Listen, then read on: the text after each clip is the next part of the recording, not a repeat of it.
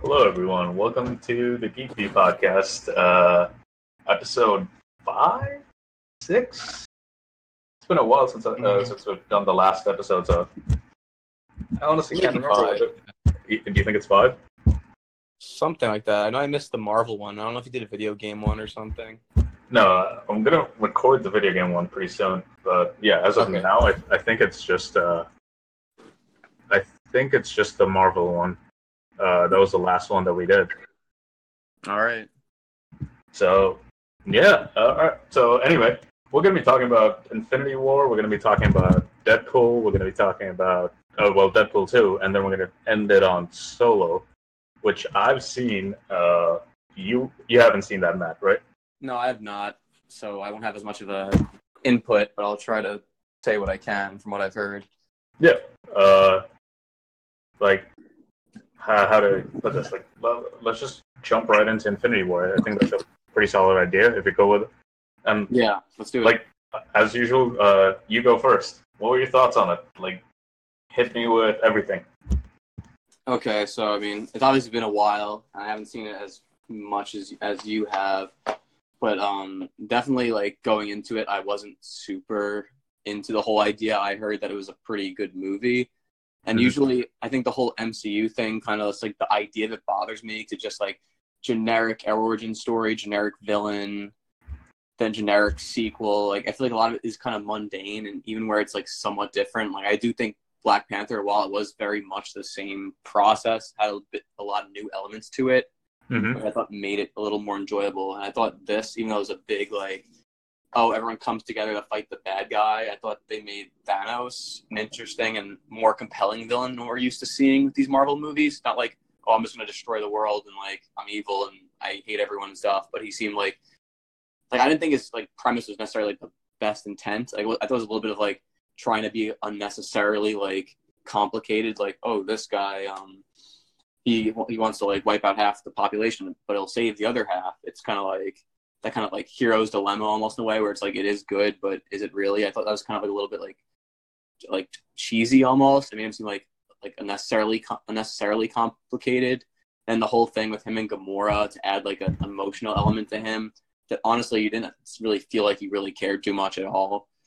But I mean, other than that, I thought it was still a pretty entertaining movie. Like the fight scenes are really cool. It's nice to see, Spider-Man and Black Panther and their scenes, the witty banter, as you expect. But I still enjoyed it. Found it entertaining. And I think it's anything you really ask for in a blockbuster movie. I think it was nearly 2.5 hours. I didn't really find there was a lull in it. Like I think the best thing you could say, like I don't think it was like a bad movie by any means. I thought it was very entertaining, and it didn't try to be anything it wasn't. So I don't know. This might be the debate that we were looking for before while we were discussing, but I had a very different opinion on the movie. Like, oh, interesting. I mean, I really, really loved it. I don't know what was it about. Like, I think it was the fact that like they actually, when it went dark, it went dark. I think, or it might have been the fact that from a writing perspective, they weren't they were willing to express the emotions that were required. Like they did not require quippy banter like every other movie that they kind of do that thing where, during moments of absolute seriousness, there were times when someone would just crack a joke in the middle of a fight or something like that. And I always found that a little off-putting. And that's something that I did not see a lot of, or honestly, I barely saw anything like that throughout most of Infinity War. Yes, there were fights where, there was the obvious banter between, I don't know, Ebony Maw and like Iron Man or something like that. Like just the requirements that were there. But this felt pretty good from a writing perspective. I like that they actually went along with the emotions that were there, and that's one of the things that I liked. I loved Thanos though. Like I loved the way that they did the villain. I love that they kind of, because before this he was always presented as like the overarching evil, where he could have just done the Roman thing. He could have just done like I'm evil to be evil, or I'm evil because I need to wipe out someone else or something like that. But they went with a completely different approach of, there's a purpose behind why he's doing this. Like there's a purpose behind all of these different kinds of things, and I really like that. I thought that was fantastic, and um, like I think that just presented Thanos to me as like the best villain in the entire MCU. I used to think that the entire thing about Winter Soldier, where you're trying to face off against your own morals and things like that, that was kind of possibly the best villain. But Thanos took took the title for me because of what was happening, like because of the way that it kind of did every single thing in that movie. Like I loved Infinity War to the point where it like kind of brought back, it reduced the amount of criticisms that I would usually give Marvel for a lot of their recent movies. So like this might be one of those times where I'm not the one who's kind of like trying to be a little bit of a buzzkill when it comes to Marvel movies because I'm straight up fanboying over that movie. I went 3 times. Yeah, yeah. I mean, I think it's kind of movie you definitely could see several times.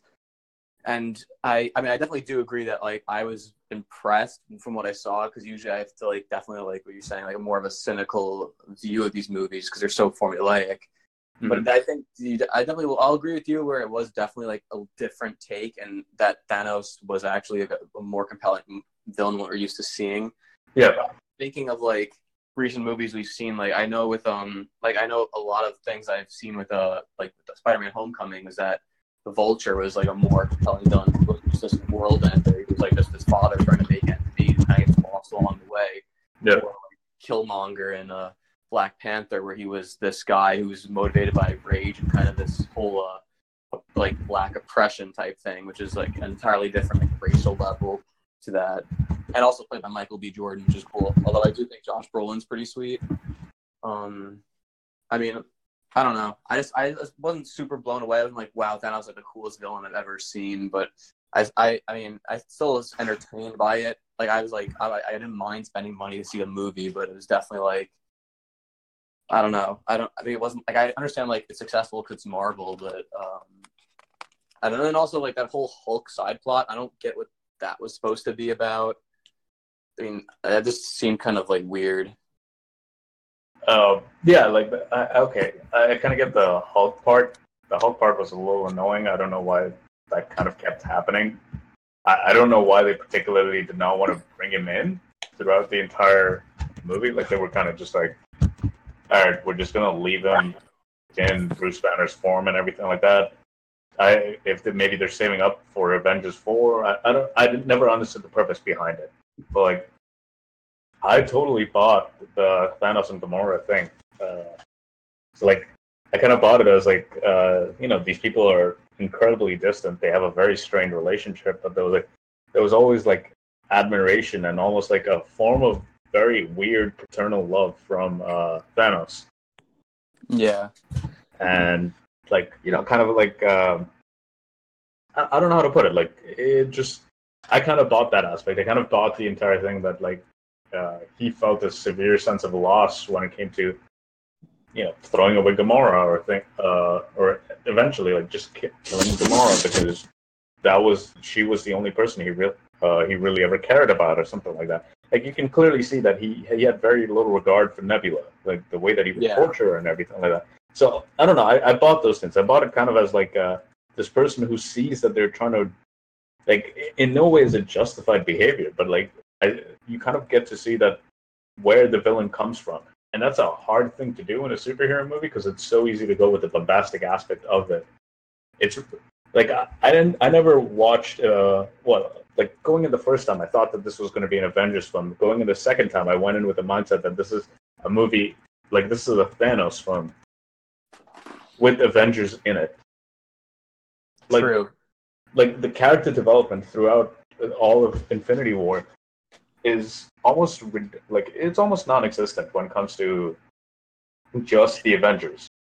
But that's because it's like almost a solo piece about just Thanos. So it's just about Thanos changing from all the different things, like from going in with the mindset that everything that he's doing is right, to loss, to defeat, to like victory, but bittersweetness and things like that. Just like these different emotions that he played around with, the way that the character developed. Like it's one of those reasons why I thought this was pretty fucking good. Like, just really well done in terms of the villain that they have. Yeah, the one thing I'll say though was like, I mean, reason I think it's like it was definitely his story. Like you followed him around. You never necessarily felt like he was purely evil, which I think kind of is a nice plot where you're kind of I guess rooting for the Avengers, but you're also kind of like following this guy around. Like he's definitely like the main character of this entire movie. Yeah. But like even at the end, like where we talk about like, oh, like this is such a big loss to Gamora and like the stuff he gave up. Like in the end, he seems pretty like resolved that like he made the right decision. I mean, I guess that's kind of part of what he's supposed to be. That he like in the end, like even though he had to give up a lot, he knows what he did is right. But I don't know. It still seemed kind of like it wasn't as big of a loss. Like he did shed tears when she was like when he sacrificed her for the Soul Stone. The Soul Stone, yeah, a soul for a soul kind of thing. I know that they went along with that. Like that's something that they could have done differently. They could have done the Soul Stone in a different way or something like that. But I totally get why they went for that. They wanted that emotional appeal of it, and that's something that's inherently understandable. Yeah, and I think also part of that understanding of him was, purely from hearing from Gamora's perspective through the Guardians of the Galaxy movies. And honestly, I feel like in general, the Guardians of the Galaxy, like while they were kind of funny with their interaction with Thor, had a weird fit in the whole MCU. Yeah. Kind of abrupt almost, even though I didn't really mind it too much. It just seemed kind of out of nowhere in a way.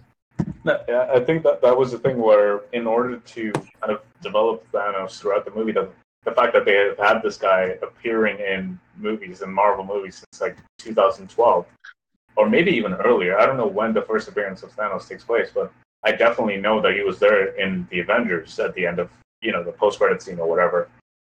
So at least for over half a decade, this guy's been appearing in post-credit scenes or something like that, or short scenes in the middle of the movie. So I kind of understood, not understood, but I kind of saw that they sacrificed a lot of, I guess, character exposition, the way that characters are supposed to be, and things like that. They kind of went with the generic versions of the Avengers characters, what they developed earlier on. Like, you don't see an overall lasting impact of all of the previous stuff that happened on Tony. He was still back to kind of like his Iron Man self. Yeah, true. So, that's kind of the thing where they sacrificed a lot of stuff in order to build Thanos the way that they did. And that's why, it was super fun to watch it in the movie when, Peter and Peter Quill, Star-Lord, and Thor are kind of going back and forth, and they're like trying to, I don't know, like macho fight each other. I don't know what the term is, what am I trying to go for? Whatever the term is, people know the scene that I'm talking about. And it felt very, almost like incredibly childish and out of place. Even though Star-Lord is a kind of a, overgrown kid kind of character, but it still felt like this doesn't fit in with the rest of the movie. This doesn't really even fit in with the Guardians of the Galaxy, who are inherently morons at times, but they're not stupid, if that makes sense. Yeah, I mean, I think it was definitely more the comic relief part. But they went a little heavy. Like every now and then, it felt very forced while watching the movie. That was definitely the case. Yeah, it got laughs. It was pretty funny, but something definitely felt a little out of place in the movie. Because the movie is long. I didn't think it felt too long, but it definitely was long. I think some scenes could have gotten cut a little shorter. I mean, that probably could have been one of them. I'd say it felt a good way to put it is it didn't feel like a Marvel laugh. It felt like a Jackass laugh. What do you mean, like the movie Jackass? Or are you just saying? Yeah, no, not like a Jackass was laughing, but it felt like the kind of humor felt a little bit more along the lines of what Jackass, the kind of things that the way that people would laugh to something happening in Jackass, or the way that some people would laugh to something happening in a kids movie. So that was definitely one of the scenes where it felt like people laughed, but it's also because it was just an easy jab at people. Yeah. Also, one thing I'll say is that I think they did go a little overboard with the cameos. Obviously you have them, in a lot of movies that like to do that for fan service, but the Red Skull cameo, kind of random. Not really something I hated, but random. Then Peter Dinklage is a giant, was also surprisingly random. Oh yeah, the Peter Dinklage one, I kind of forgot about it, but yeah, that was something that was unexpected. The Red Skull one, I kind of understood why they brought it in, because after Captain America, he kind of just disappeared. Like, hey, this guy vanished, and he never came back. So, yeah, no, I definitely get why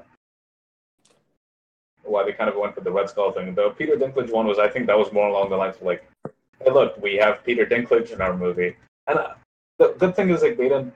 The Red Skull one was like obviously, it wasn't like a simple thing. They kind of had him looking like a Dementor or like the Nazgul or something like that, and then he reveals his face.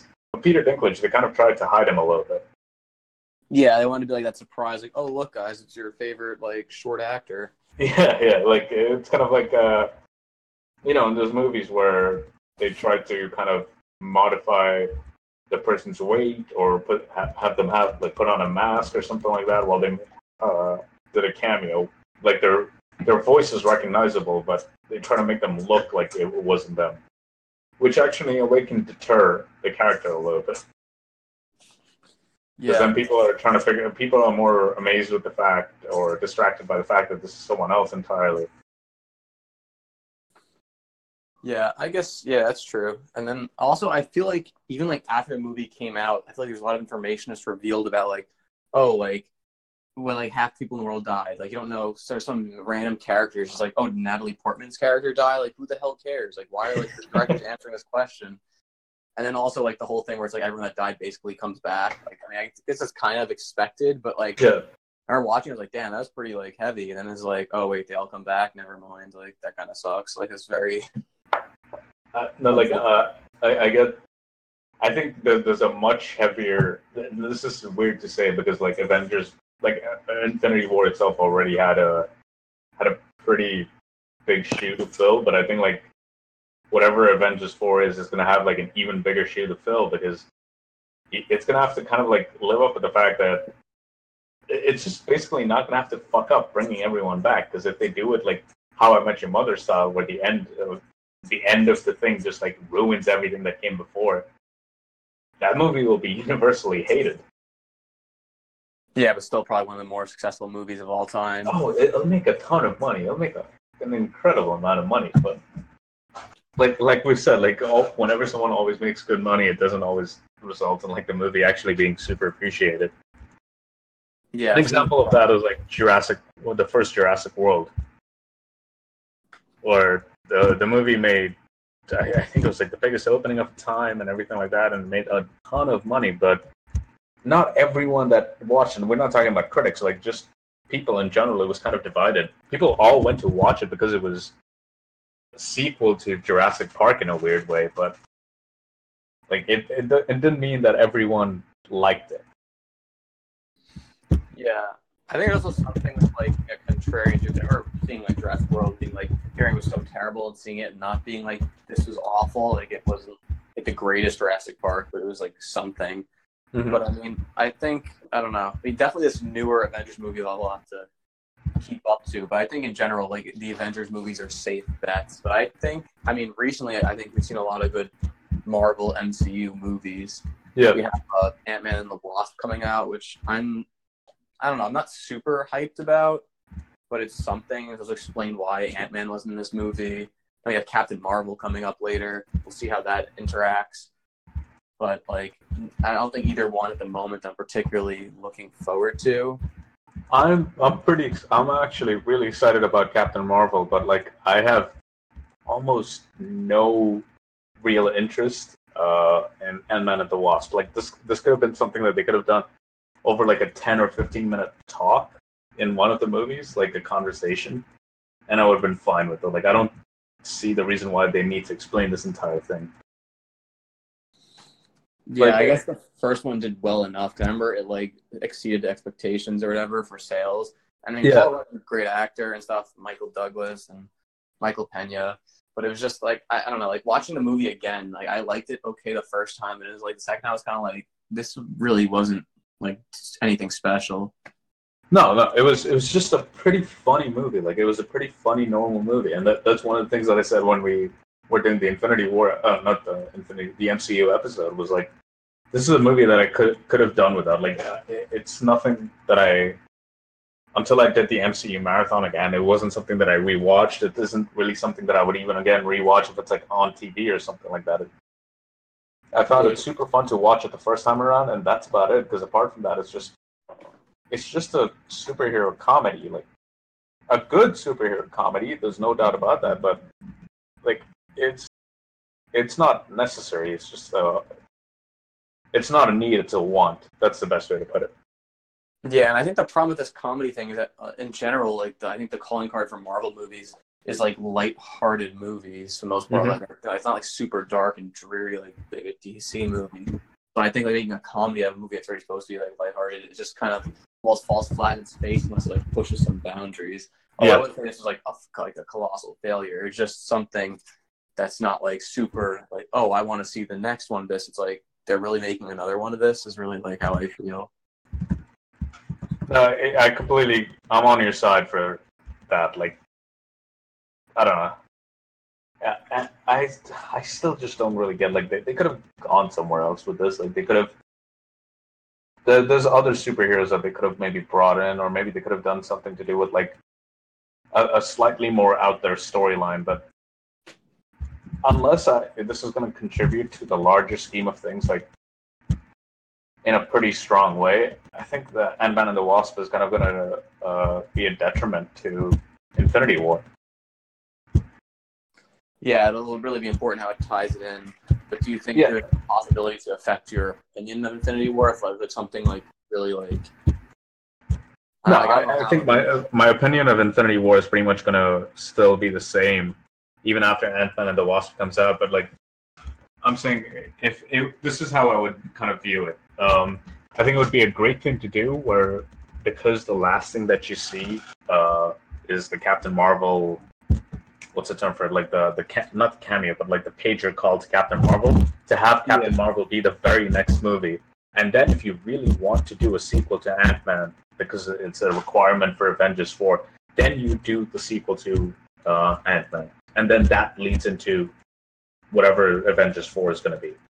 That would be a good way to introduce, like, the theory is that like Ant-Man can break the Infinity Gauntlet by going into the quantum realm and then expanding while he's inside the glove and just breaking the glove or something like that, something along those lines. Yeah. That's like something that I read online. So something like if that's what they're trying to introduce, I think it would be. I think it's just, I don't know, the way that they've kind of put the layout of the movies. It could have been done better. Also, just speaking of Captain Marvel, it seems a little odd that they've taken this long to finally have a female leading Marvel movie. Yeah. Like, I think of one. Like, I don't know if this is like in maybe kind of a retaliation of DC's Wonder Woman, or they had this planned to have a pipeline. I know they have their whole mapped out schedule. I don't know if you know or not.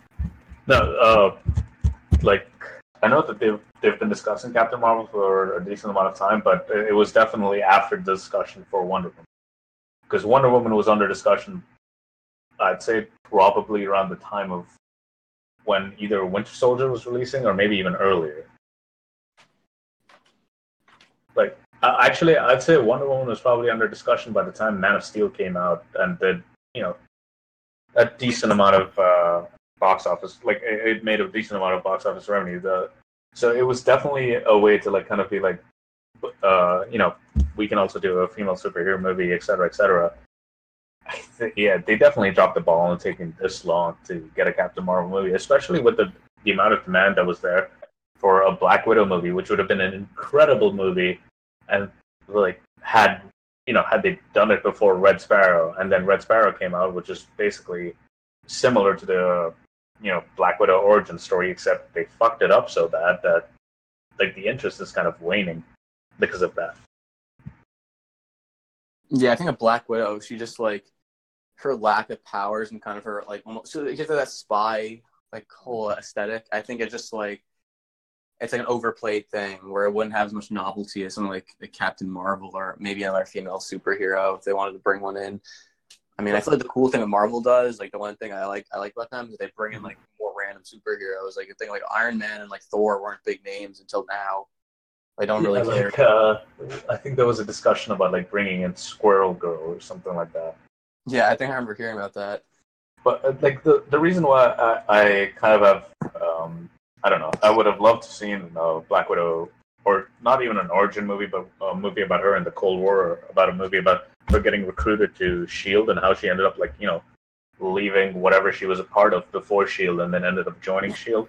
Like just that entire thing, the introduction of Hawkeye into her life and how their friendship developed. Like these kind of things, it could have been incredibly interesting because like my favorite, well, not my favorite, but one of my favorite Marvel movies is Winter Soldier, where the selling point isn't that Captain America is in the movie or that there's superheroes in the movie. The selling point was that it dealt like it was a very good spy thriller. It was an incredibly good spy thriller, and that's something that they could have really done well with a well-written Black Widow story. Like if you look at Tinker Tailor Soldier Spy, if you look at hell, even Bridge of Spies. What was it? It was Tom Hanks' Bridge of Spies? Oh, yeah.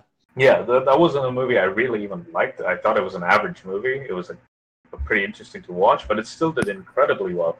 You can also compare it to the point where, like, if they don't want, they obviously wouldn't want to go as serious as Tinker Tailor Soldier Spy. You look at Man from U.N.C.L.E., which went a very comedic / action route with the spy thriller of during Cold War times and things like that, but it was still a super fun movie. So if you find that middle ground between the two of them, it could have been a really well done movie, and it could have been comparable to a really good origin story. Yeah, it's definitely a possibility. I was just wondering how that fit in. It'd be more of just like for the sake of just giving her character more depth and giving her character more of a depth, kind of get if there was a sacrificial aspect to her character later on towards the end of the series or something like that, it would be super useful. Yeah, definitely. I don't know. I just don't love the idea of that. I mean, I understand, like the whole thing of the Winter Soldier was that he really wasn't even Captain America for most of it. He's kind of like undercover in a way.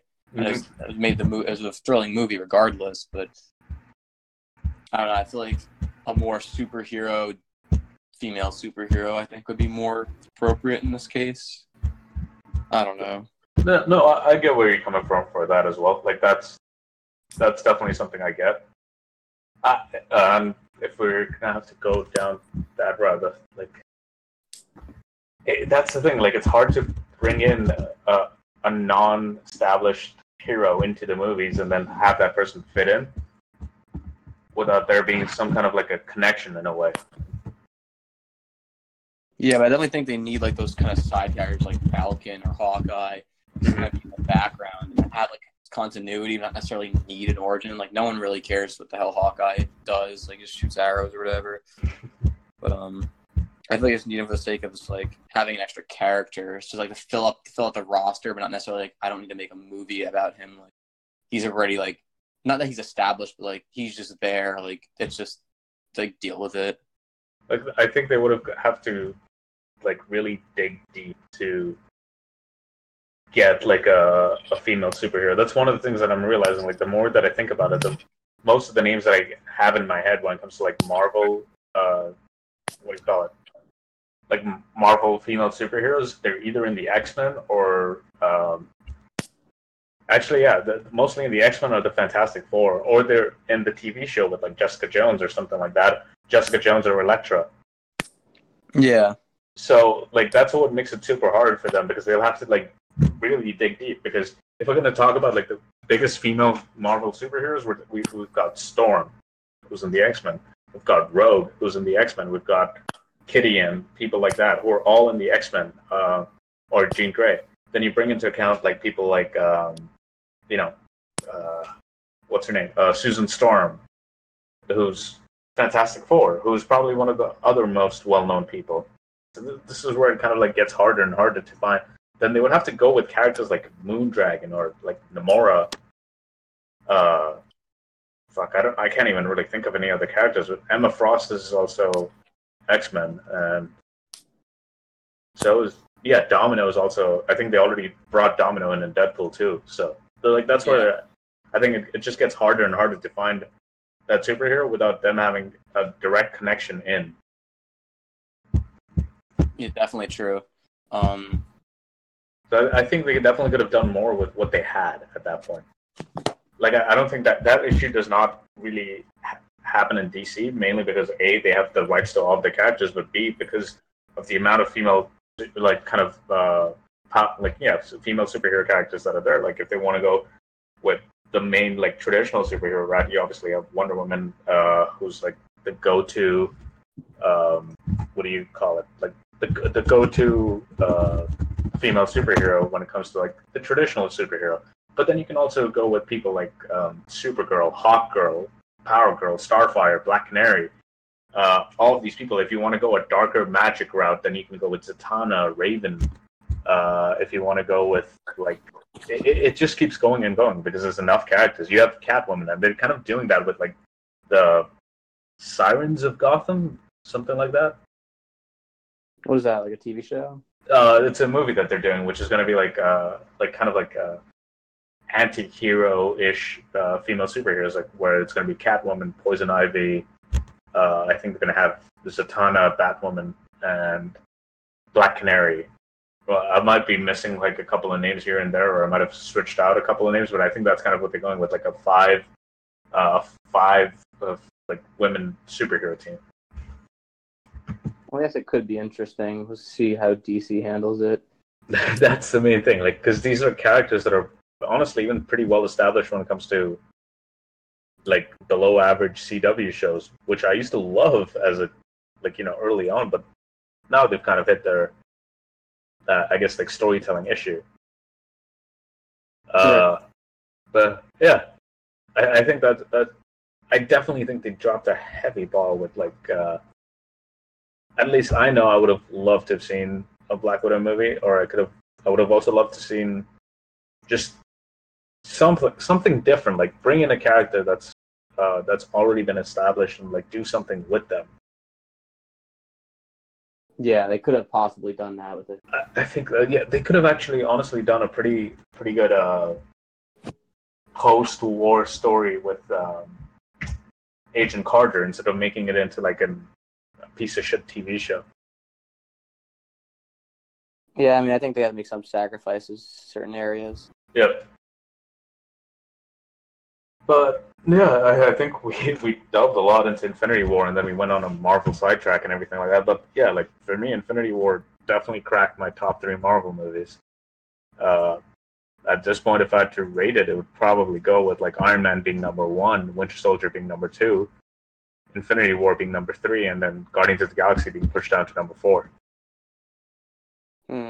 Yeah, I don't know. I'm trying to think of my rankings because in order it's always tough because I liked I think it is like at least a top 5 for me, but I liked Winter Soldier, Black Panther, original Guardians of the Galaxy, Civil War I also enjoyed. So I think Infinity War is definitely up there somewhere in the top 5. So I still like I wouldn't say it's a bad movie. It just I don't know. Maybe it wasn't as good as like I don't know. It was good, just not like mind-blowingly good. It was better than anything, though, I'd say. I think one of the biggest things that sold me for me, the reason why I ended up liking it so much was like I just really liked the way that they kind of handled Thanos. That was the main thing. Yeah, it felt darker, but not too dark. And it was also very entertaining. Yeah, I think they played that. I think they played with the tone really well. That's one thing. Like, I'm happy that they didn't have absolute levity in the movie. But yeah, that's a good way to like kind of. That's where we can end our discussion of Infinity War, and we can dive into a slightly different movie, Deadpool 2. You've watched that. I've watched that. I thought. Okay, short summary on my thoughts when it comes to Deadpool 2. Love that they expanded the universe. I thought it was a super fun movie. I didn't have the same impact on me the way that Deadpool did. That's it. Those 3 points summarize my thoughts on it pretty well. Yeah, I saw. Yeah, I have a similar opinion to you. The definitely expanding universe is kind of interesting. What was it? The Brad Pitt as Invisible guy. I thought was pretty funny. I didn't realize that watching the movie. Yeah. And then obviously Zazie Beetz as Domino from Atlanta. I thought she was really awesome. Underused, definitely. But I mean, I don't think it's really her like type of her movie. It's obviously all about Deadpool. Mm-hmm. But honestly, watching it, I felt that obviously the novelty of Deadpool was gone. So it wasn't like the first one where it kind of hits you and it's like, wow, this like, as you know Deadpool, you know how his humor is. So like, you kind of, I had an idea going in, but the movie I thought they executed very well. It was like was it a little raunchy? Like, I think it's not like something you take like your kids to really, even though I'm sure like everyone's seen it at this point. They think that was a superhero movie, but it's reality. Like, they even like very meta announced at the beginning of the movie, like this dude just like sliced someone in half or whatever. But like, I watched the first one before I watched the second one. The first one just like still makes me laugh, like still very entertaining, like just a very fun movie to watch. But I feel like the second one, they try to go like in a weird emotional route at first, like starting with his wife literally being murdered. Mm-hmm. And and then he's like in that rage, that classic, like, I know like a lot of like people were saying about that, how it's like the classic, oh, the guy is a love interest or like family, it's murdered, so then they go on this murderous spree. But I feel like that never really resonated at all with me. Like, I was like, damn, that sucks, you lost your wife, and I had those flashbacks, but it was like, I didn't feel like particularly like, wow, like, I'm super sad for you, like, and then like with Cable is like the kind of enemy, but not really. Like, I know they are friends in the comics. They have a whole Cable and Deadpool comic together.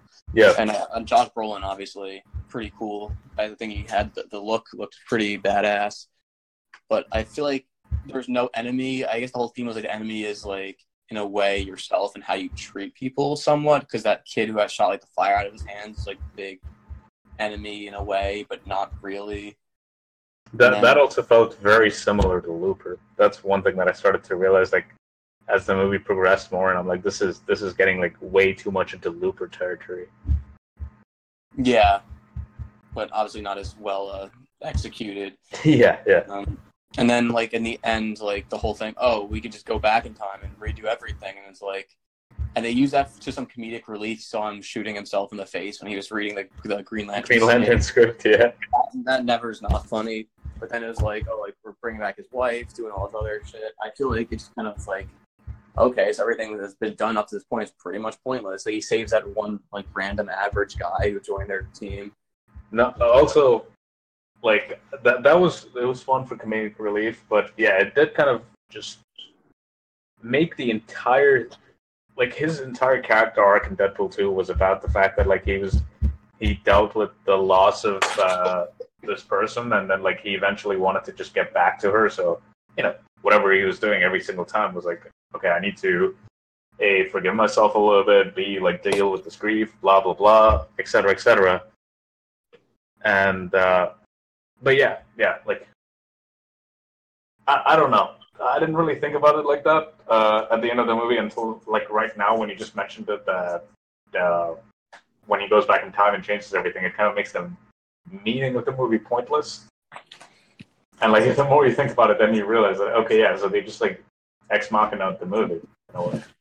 Yeah, that was the thing. It's like really more when you think about it. I think it was just done particularly just for like, oh, it's funny, oh, everything's good, back together. But in reality, I think is more or less, yeah, it's just kind of, just like kind of like, wait, like, then what's the point of this movie?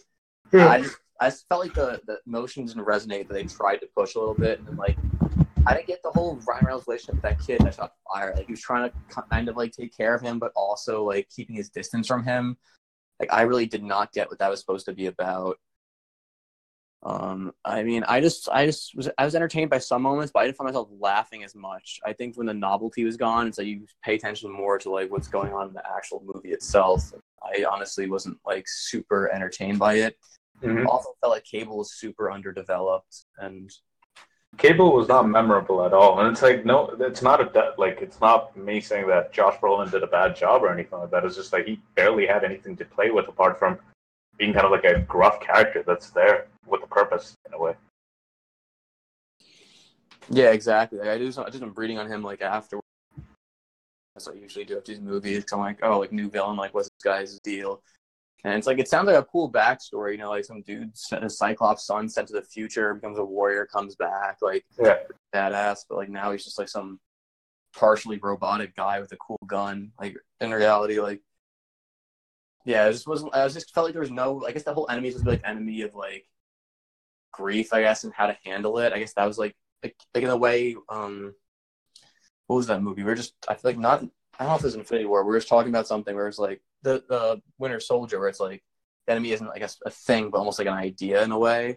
Mm-hmm. Like I feel like that's what I was thinking about. And it's like they're trying to go that way, but I just think they just didn't handle it very well. And like I really did like the original Deadpool. I thought it was like a great, like a very entertaining movie. Like not like the greatest movie I've seen, but I thought certainly like, very funny and entertaining. But I did wish they handled this better. Like I was like very disappointed walking out. I think it was like Deadpool 2 kind of also. The first Deadpool didn't feel like it felt like a good like Deadpool movie and everything like that, and it felt very comic accurate, but it wasn't like this is a comic book on the screen, whereas Deadpool 2 felt like a comic book on the screen, but almost like a direct translation of it. What, the last one, the original? Yeah, the Deadpool 2 felt like a direct translation of a comic book, which like they're both two different mediums, so you can't really like just you can't just copy paste one into the other. You kind of have to transpose it, which is what they did with Deadpool 1, where they made it more cinematic, where they made it like the way that they told the story felt more coherent. It felt like more in the style of a movie.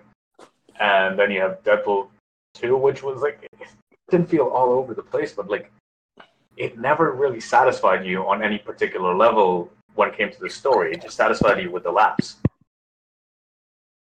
Yeah, and then my other question, The thing I was curious as what do they plan to do? Because I heard they had a plan for Deadpool 3, but not necessarily like an X-Force plan. And I don't know, like I feel like the X-Force, like I don't know if I'm really like getting towards either of them. Force they kind of basically got rid of in this movie. Oh, I mean, no, the X-Force thing, like there was no character development except for Domino, which is also extremely minimal. There was no other character development at all, to be honest. Like they kind of just had these characters introduced, showed their faces, made them speak a line, and that was it. I don't know if there's going to be a Deadpool 3 movie, though. I don't know if there's going to be a Deadpool 3 movie. Like, have they talked about it or anything like that? I thought they were talking about it. I think the second, like I'm just speaking from like whatever, like I'm just making this up basically. I think it did pretty well though. Like I know like all my friends went to see it, like they were super excited about it. And like yeah, I just don't think it I don't know. I feel like this movie wasn't as good, and I think it's always like hard to compare it to the original, but I just think like I don't regret spending the $15 or whatever $15 to $16 to go watch the movie. It definitely gave me my money's worth. It's just like it's not memorable. That's the main thing. Deadpool 1 was a very memorable movie. It's like you could remember stuff from it and things like that. Like Deadpool 2, the main thing that I remember is like it was mainly the post-credit scene. Like I remember some of the stuff from the movie, but like I mainly remember the post-credit scene, and I remember like him what was it? Basically killing his like Deadpool version from X-Men Origins Wolverine. yeah. So it's like stuff like that I found to be pretty funny, but nothing really I don't know, stood out to me in that movie. Yeah, I don't know. I feel like when described that way, it's not like I don't think like spending the money was really even worth it at that point. But it's kind of something I guess you see because you're like the first one, like want to show support because you liked it so much. But yeah. I mean, I don't know if this would necessarily hold me back from seeing a third one because I'm still gonna go see the third one. Like I think that's the thing about fan base building and like just superhero movies or things like that in general is like the moment you're so like I don't know half a fan, then you kind of end up seeing every single one of the movies. Yeah, I'm just thinking because like with Avengers, I'm more intrigued to see Avengers 4 now because I heard Avengers 2 was bad. I didn't really like the original one too much, so it's kind of like everyone just saying this is super good, and the new ones I was like I'll give it a shot, and I was like I'm more inclined to see the new one. Mm-hmm. So we'll see how that goes. I don't want to see that one as soon as possible because everyone's going to see it and everyone's going to talk about it. You kind of want to watch it. I mean, I think it's just so in terms of pop culture and like just talking about like for example this podcast being about movies and TV or there's just the general communications that go along in the circle of film or television. Superheroes are so interwoven like into the thing that it becomes really hard to kind of not watch those movies. I think it's almost like a requirement in order to be in order to have a conversation about something like that. Yeah, and I also find it like if I want to see something like Annihilation, it's someone like you or someone that's really into movies that I have to see it with. It's like, but if I want to see something more generic, like something with my roommates or some other friends, like Avengers or Deadpool, like very safe bets that they'll want to see it. Yeah. No, that's definitely the case. So I guess we can summarize it as like we're kind of lukewarm on Deadpool 2. Yeah, definitely. If you're a more casual viewer, I think you won't mind it as much. But I think there's definitely a drop in quality from the first to the second one. Yep, I completely agree on that. I don't think it's a bad movie. I just like it's just, you just don't get the same feeling that you got out of it, and it's like it suffers from sequelitis. I guess that's the best way to put it. Yeah, I think that's the biggest point. Like, I feel like kind of like Deadpool loses his charm a little bit, the humor. It's like the same, but it's not as funny. I don't know if it's just because maybe the first time around it was just so novel that when it tries again the second time, it's not like a particularly funny thing. Mm-hmm. But I mean, I don't know. I know a lot of reviews said it was kind of like overloaded the Deadpool thing, the whole like meta-ness and the references. Like, I always like those random references. Like, because when you get them, they're always funny because they're usually pretty modern stuff that anyone would understand.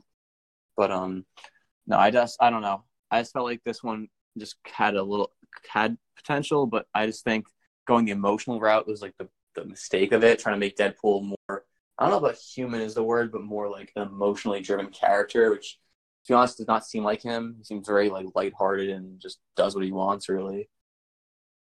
Like, no, I mean I'd say Deadpool 1. He's also still basically motivated with the purpose of finding Vanessa and avenging all the shit that happened to him. So he's kind of like an emotionally driven character. It's just like the purpose seems more relevant in the way that it's like tied into his story in Deadpool 1. Whereas Deadpool 2, it felt like, I don't know, the creativity suffered a hit because they were going with these storylines that were way too similar to other movies that are already out there that have done it multiple times. Well, yeah, that's another thing about that whole like I forget what the phrase was. The phrase what I mentioned at the beginning, where it's like female like love interest gets hurt or killed, then main character goes in a rage, and it's like that kind of emotion. I feel like kind of falls a little hollow. While in the first one, it's kind of like, oh, he fell in love with this girl and wanted to spend his life with her, and then like all of a sudden he's like dying. It's like I think I bought it more in the first one. Yeah. One. I think it was just also the fact that we had establishment to Wade Wilson's character before he ended up becoming Deadpool. Yeah. Like, you kind of develop an attachment not just to the character of Deadpool, but to like the person behind the suit and things like that. Right. I think it was just a little. There was a little too much going on. There was a little too quickly paced, and at the end of it, it kind of suffered in terms of being a memorable movie or something like that, because it was just trying to throw so many things at you that would make you laugh that nothing really stood out, like a jack of all trades, master of none kind of thing. Yeah, it's definitely a reasonable opinion on that. All right, then. That's a pretty solid time to switch over to Solo, because the way that we talked about Deadpool 2 is how I feel about Solo. Oh boy. Like, it's okay. You clearly know how crazy I am about Star Wars. Like, yeah, I'm a insane fan, and like not like the toxic shitheads. Fuck it, I'm gonna say it out loud. I think it's fucking horrible what Star Wars Fandom is doing right now.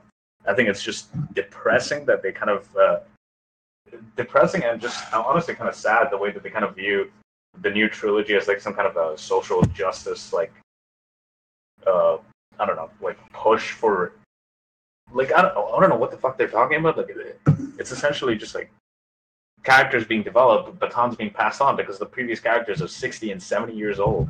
They're not going to have the sequel trilogy be played by the exact same people that were there 40 years ago. Yeah, I entirely agree. I think the hating as the Last Jedi and the character Rose Tico, like I like she was voted worse than Jar Jar Binks. Like, I think there's that's fucking bullshit though. Like, how does that make sense?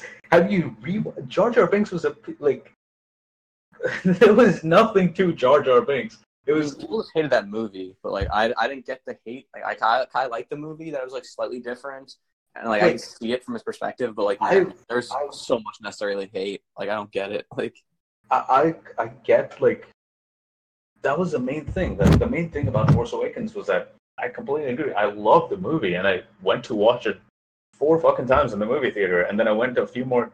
Like I watched it a few more times once I got the Blu-ray and everything like that.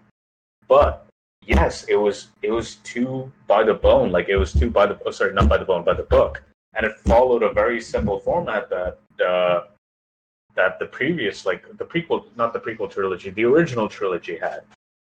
However, that's the point about The Last Jedi is that it gave its own take. It took a risk, and some things didn't pay off, like the more of the Cantabite sequence or things like that. Those things were a little off at times, even though I appreciated the message that they presented of like, sustainability and realizing like, economic inequality and things like that. It was an interesting thing to talk about. It was an interesting thing to bring up. It felt a little out of place, but I don't hate the movie for it in any way. But everything else in the movie plays incredibly well. The what do you call it? The Luke Skywalker and Luke and Kylo duel, which I know a lot of people complain about the fact that like, it wasn't a traditional lightsaber duel. I don't fucking care. It was a really interesting way to do that. It was an incredibly interesting way to do that. It was really cool to show the fact that this isn't like, he's not going to have this like massive superpower or anything like that. They wrote him into a way that he actually gets to be a Force ghost or something like that in the later movies. The movie had some flaws, but it is nowhere near the worst Star Wars movie. That is one of the most ridiculous things that I've heard come out of, and like, as basically a guy who's been a fan of Star Wars for almost 20 years, God, I got so fucking angry watching all of this stuff happen around The Last Jedi. Like, watching all the hate regarding The Last Jedi, watching all the hate, like, just in particular people that acted in the movie, and like, fuck those people. That was so much bullshit. Yeah, I mean, I'll give the one thing about that. The whole Luke Skywalker being like really irrational seemed to me. Other than that, like I have no complaints really.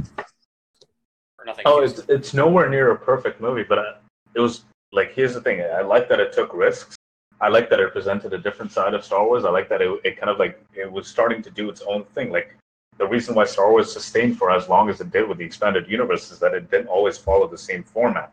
Thrawn trilogy, which is one of the best like Star Wars novelizations that exists out there, which I would highly recommend to anyone. These 3 books are fantastic. They're like a combination of adventure and military tactics and like just incredible suspense, and one of the best villains that I've seen written in literature, to be honest.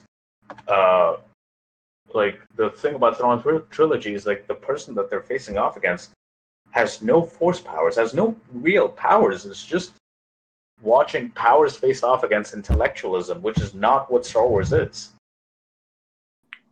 And yeah, it sounds like a Star Trek type of thing. Exactly. It's very different from what traditional Star Wars was, but it was so well accepted, which is why it bothers me so much that like any risk or anything that was done differently, showing that, Luke Skywalker, who's a self-trained Jedi, who isn't trained by the traditional methods of Jediism and things like that. It's a self-trained Jedi. So he's obviously going to have moments of weakness or moments of issues and stuff like that. Just because you're the son of the most powerful Jedi that was ever there does not make you just perfect. And the fact that, the comics delved into that, the novels delved into that, they showed that this guy had a dark side to him. And the fact that when the movies try to do that, you kind of criticize the movie on that, saying that, oh, it was just stupid. Like, I think it was like incredibly shallow hate, and then people try to justify that in terms of the writing, even though the writing didn't really present itself like that. Yeah. My rant on Last Jedi hate aside, Solo.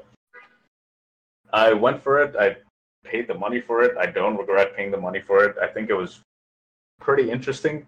I think it is miles below how well Rogue One was done. Like, miles and miles below. And at the end of it, it like left me with like I wasn't overwhelmed, I wasn't underwhelmed, I was just whelmed. Like it was just like okay, that was interesting, that was fun. It was nice to see a little bit of background on Han. It was nice to see a little bit of like what he did, what he kind of didn't do. But I literally could have done without this movie at all. And no one misses out by not watching this movie. Like that's the sad part. The sad part about not missing out on Solo is that it does not affect your viewing at all for any of the other Star Wars movies. Yeah, that's a little disappointing. That's what I've heard for the most part. Where it's one of those things that people enjoyed it, but wasn't like so worth seeing. That's kind of where I haven't seen it yet.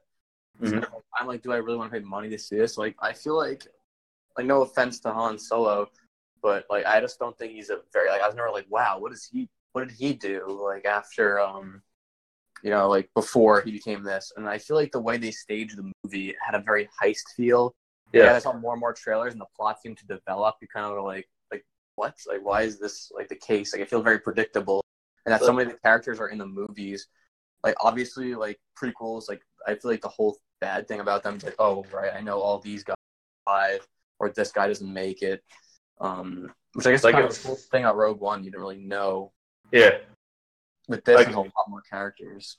It's kind of a sad thing to say, but like, if you don't want to watch it in the movie theater, just wait till it comes out on Netflix or something like that. And like, I would not, as like such a like huge Star Wars fan, I would totally understand why someone would do that.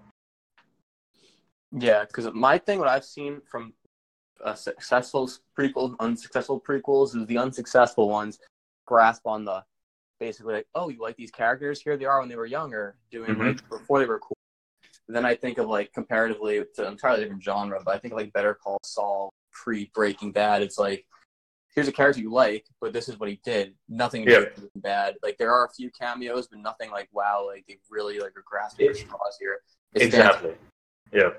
Also a well-written show, and I think Star Wars like overall is pretty solidly done. I mean, maybe minus the prequels in some instances, but I just think that this is more of a fan service type thing for people who didn't necessarily want it. Like I know a lot of people are like Boba Fett's very mysterious, but I mean I'm not too excited about him either. But I heard they're going to make a movie. The director from Logan's, that has me excited. Yeah, the fact that James Mangold is doing Logan has me pretty hyped. I love the guy's like movies in general. I'm a huge fan of 310 to Yuma. It's one of my favorite westerns ever made, and like it's a remake, which usually people are very critical about. I like it more than the original 310 to Yuma. Yeah. And then he did the Wolverine and he did Logan as well. So like I am pretty excited about Mangold directing Boba Fett. I think he can do westerns incredibly well. I think he can do drama incredibly well. So if we get something like a western drama with Boba Fett dealing with like coming out of the Sarlacc pit or something like that, I think he could really fucking knock it out of the park. So that's not something I'm worried about. And it's just that honestly, Boba Fett is something that I'm kind of interested in because I want to see what happens to the guy's character because he's not really discussed a lot after the Sarlacc incident. Yeah, he has that kind of menacing look to him. The mask, everyone always like the guy with the mask, but like episode 2, you really don't see anything from him, and then he just comes like collecting Han Solo. Like but, he had an element of mysticism around him and things like that, which would be great to. Like, I don't want a prequel to it. I don't think we really need a prequel to it, but I would love to see a continuation of this guy's story. And then in the continuation in the story, we can find out more about his character, as opposed to let's go back when he was a kid and see how he started working for Jabba the Hutt or something like that.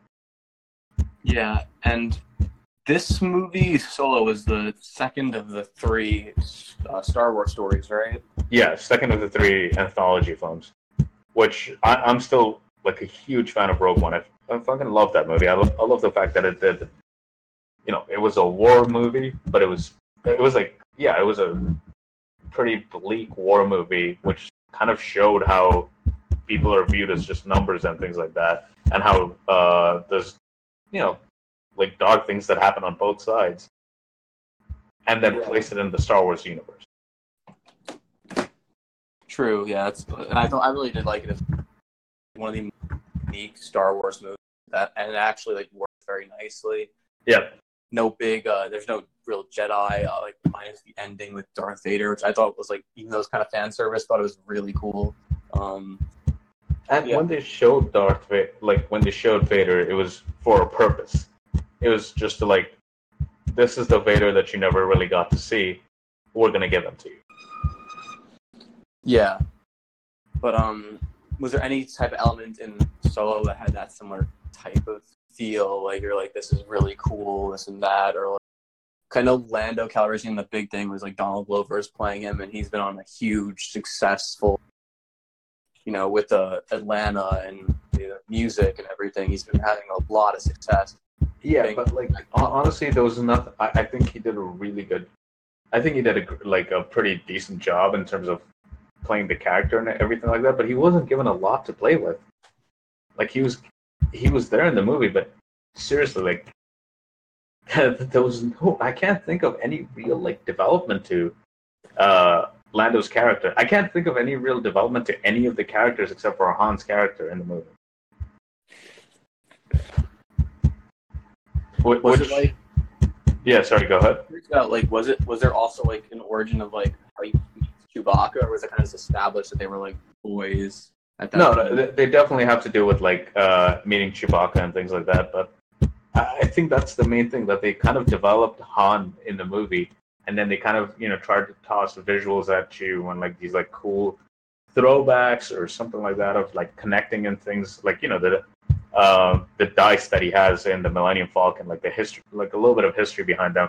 But it felt way too much of, this is where the thing that you like in the sequel or in the original trilogy comes from. And yeah, that's just like, that's something that someone can do with a tweet. Yeah, exactly. It's like something no one needed. But I know a lot of people like, oh, I feel like they're doing this, but everyone wants to see like, oh, the Obi-Wan Kenobi story or something. But yeah. I feel like I don't know if that would be as like, rehearsal wouldn't fit in the Star Wars story 3 movies, because this is in between like no, Obi-Wan's understandable. Obi-Wan is like, we have 20 years worth of material to play with. Like, but at the same time, I think between episodes 3 and 4, he is mostly in exile. Mm-hmm. I think they want more of like a Clone Wars Obi-Wan, or a badass, so to speak. But like, I just feel like, I have absolutely no interest in seeing an Obi-Wan before the end of episode 3, because we already have that. We have 3 prequel movies with Obi-Wan in it, and then we have 2 original, or actually 3 original trilogy movies, because he's there even in Return of the Jedi. And we have 3 original trilogy movies where we get to see Obi-Wan in his, like kind of like his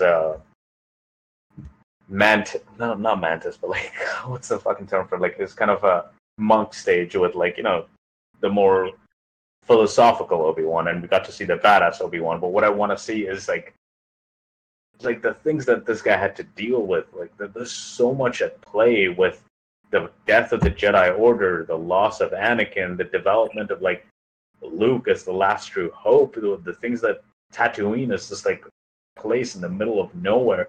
There's just so much that they have to play with that they can make a fantastic character piece. Yeah, I think of that more along the lines of Logan, like a Western almost. Exactly. I'm literally like, my mind is literally just going Logan and Star Wars. That's it.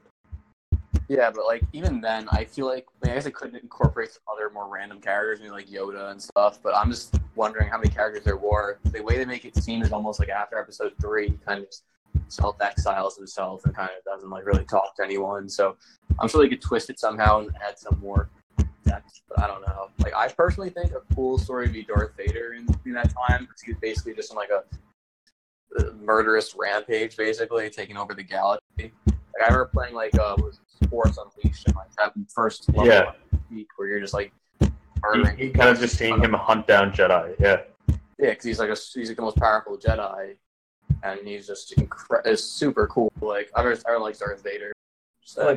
What I want to see is that I know while watching Rebels, one of my there was a lot of shit that I really liked in Rebels, especially season 2, 3, and 4. But there was one fantastic part that I got to see was I got to see an animated version of Obi-Wan and Maul fighting it out for the last time. Oh, that's cool. And what it showed you was that Obi-Wan wasn't the same aggressive guy as what he was during the prequel trilogy. Like Obi-Wan changed over his time, and like I don't know. For me, it would be a fantastic like philosophical movie about like a philosophical and psychological movie about how he changes his opinion on what should be done and things like that. This would be purely like for a normal moviegoer. What it would be this is a very like meaningful movie or something like that. For a Star Wars fan, watching this movie would be like a perfect interconnection between everything. And I think it would not only heighten Obi-Wan's character in the prequel trilogy, I think it would incredibly heighten his character in the sequel, in the original trilogy. Yeah, he definitely felt like he was very, or maybe just like right amount. The other characters, the rest of the story were really kind of bringing him down. Yeah. So, anyway, like those were my thoughts on it. And I think at the end of it, like Solo was. If I have to give numerical ratings, like this is a pretty decent way to just end it off. Is actually that actually makes it harder. But Infinity War is I'd probably give it like a 9 out of 10 for me. There's a couple of things that I found a little off-putting, but like at the end of it, I really enjoyed the movie, and I went for it repeatedly because I really enjoyed it. Deadpool 2, I'd probably give it like a 7 out of 10. And then Solo, I would give it like a 6.5 out of 10. I don't regret seeing any of these movies. I don't regret paying for watching these movies, which is why I'm giving them all like over a 5 out of 10. And then the extra points are just, Solo only gets like a 1 extra point because of like a little bit of stuff as to the acting in the movie and a little bit of like there was one particular payoff in the movie that I really did enjoy, and that was definitely ham-fisted. But for a fan like me, I just loved watching that happen on screen. And then it's the same thing with Deadpool 2, where like the movie was a pretty decent movie, which is why you can give it like a 2.5 out of the 5 extra stars that are there, but nothing particularly special about it. So yeah, 9 out of 10, 7 out of 10, 6.5 out of 10, or 6 out of 10. Okay. I'm not going to rate Solo. I haven't seen it yet. So Yeah. that'd just be speculative. But Infinity War, I'd say like 8.5. Mm-hmm. I don't know. I don't want to give it a full 9. I'm like maybe 8.5. I really did. I did enjoy it. I thought it was a very entertaining movie. Mm-hmm. I think some of the characters were like not as developed as they made it seem, but I still think they were like enough to the point where it was actually enticing. It wasn't like, wow, this like mindless villains and destroy everything. So I like that angle. And it was also darker, but still not too dark. And it was a very nice balance between that and like the obviously they're classic one-liners every now and then, and I don't think they went too overboard with that. Yeah. Deadpool 2, I think I'd give it like a 6, maybe a 6.5. I mean, I just thought it was kind of. I don't think it's unnecessary. They definitely needed to make a sequel, but I just think they handled the wrong elements, and the lack of like an actual like villain. I think really kind of. I don't think you need a specific villain, but like even like the idea, I think is like a decent could work, but I just don't think they really had anything that really was like antagonizing. Like, yes, the loss is wife is bad, but it wasn't like. I just don't think it struck me as like dramatically as they hoped it would. Yeah. And if it did, I think it'd be a very, very different movie. If it was supposed to take that more emotional route, I don't think it's as funny as they wanted to be. The show is so like so overloaded with like these ridiculous one-liners. But I mean, I think they hit a good balance in the first one, but this one just felt a little like it fell flat in its face. Okay. Yeah. I just think the first one also had like, where that guy Ajax basically took everything from him. Like he gave him power, but also took like, his looks and yeah. stuff. It's like a weird balance. It's like he helped him, but also in a way like hurt him. Yeah. So I think that made it a little more complex, like his dilemma. But that's my opinion for both those movies.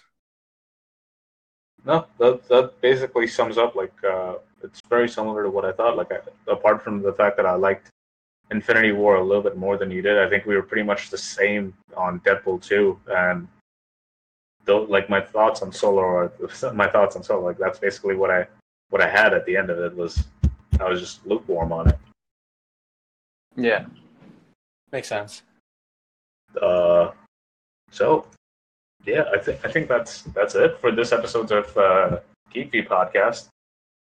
I'm hopefully going to be able to record what's the term for it? A gaming episode for the first time this week. So I might actually be able to put out a couple of episodes together within the span of like 3 to 4 days. It'll be nice to make up for the however many weeks you haven't. I think I took almost like 3 weeks off from the last episode, maybe even a month. But again, I was moving between cities, all the stuff, starting up a new job. All of those things kind of like, just fuck up your schedule. And Yeah. then obviously I was also being lazy and playing video games a lot. So that kind of pushed it back as well. And yeah, that's about it. Hope everyone enjoyed this episode and see you for the next one.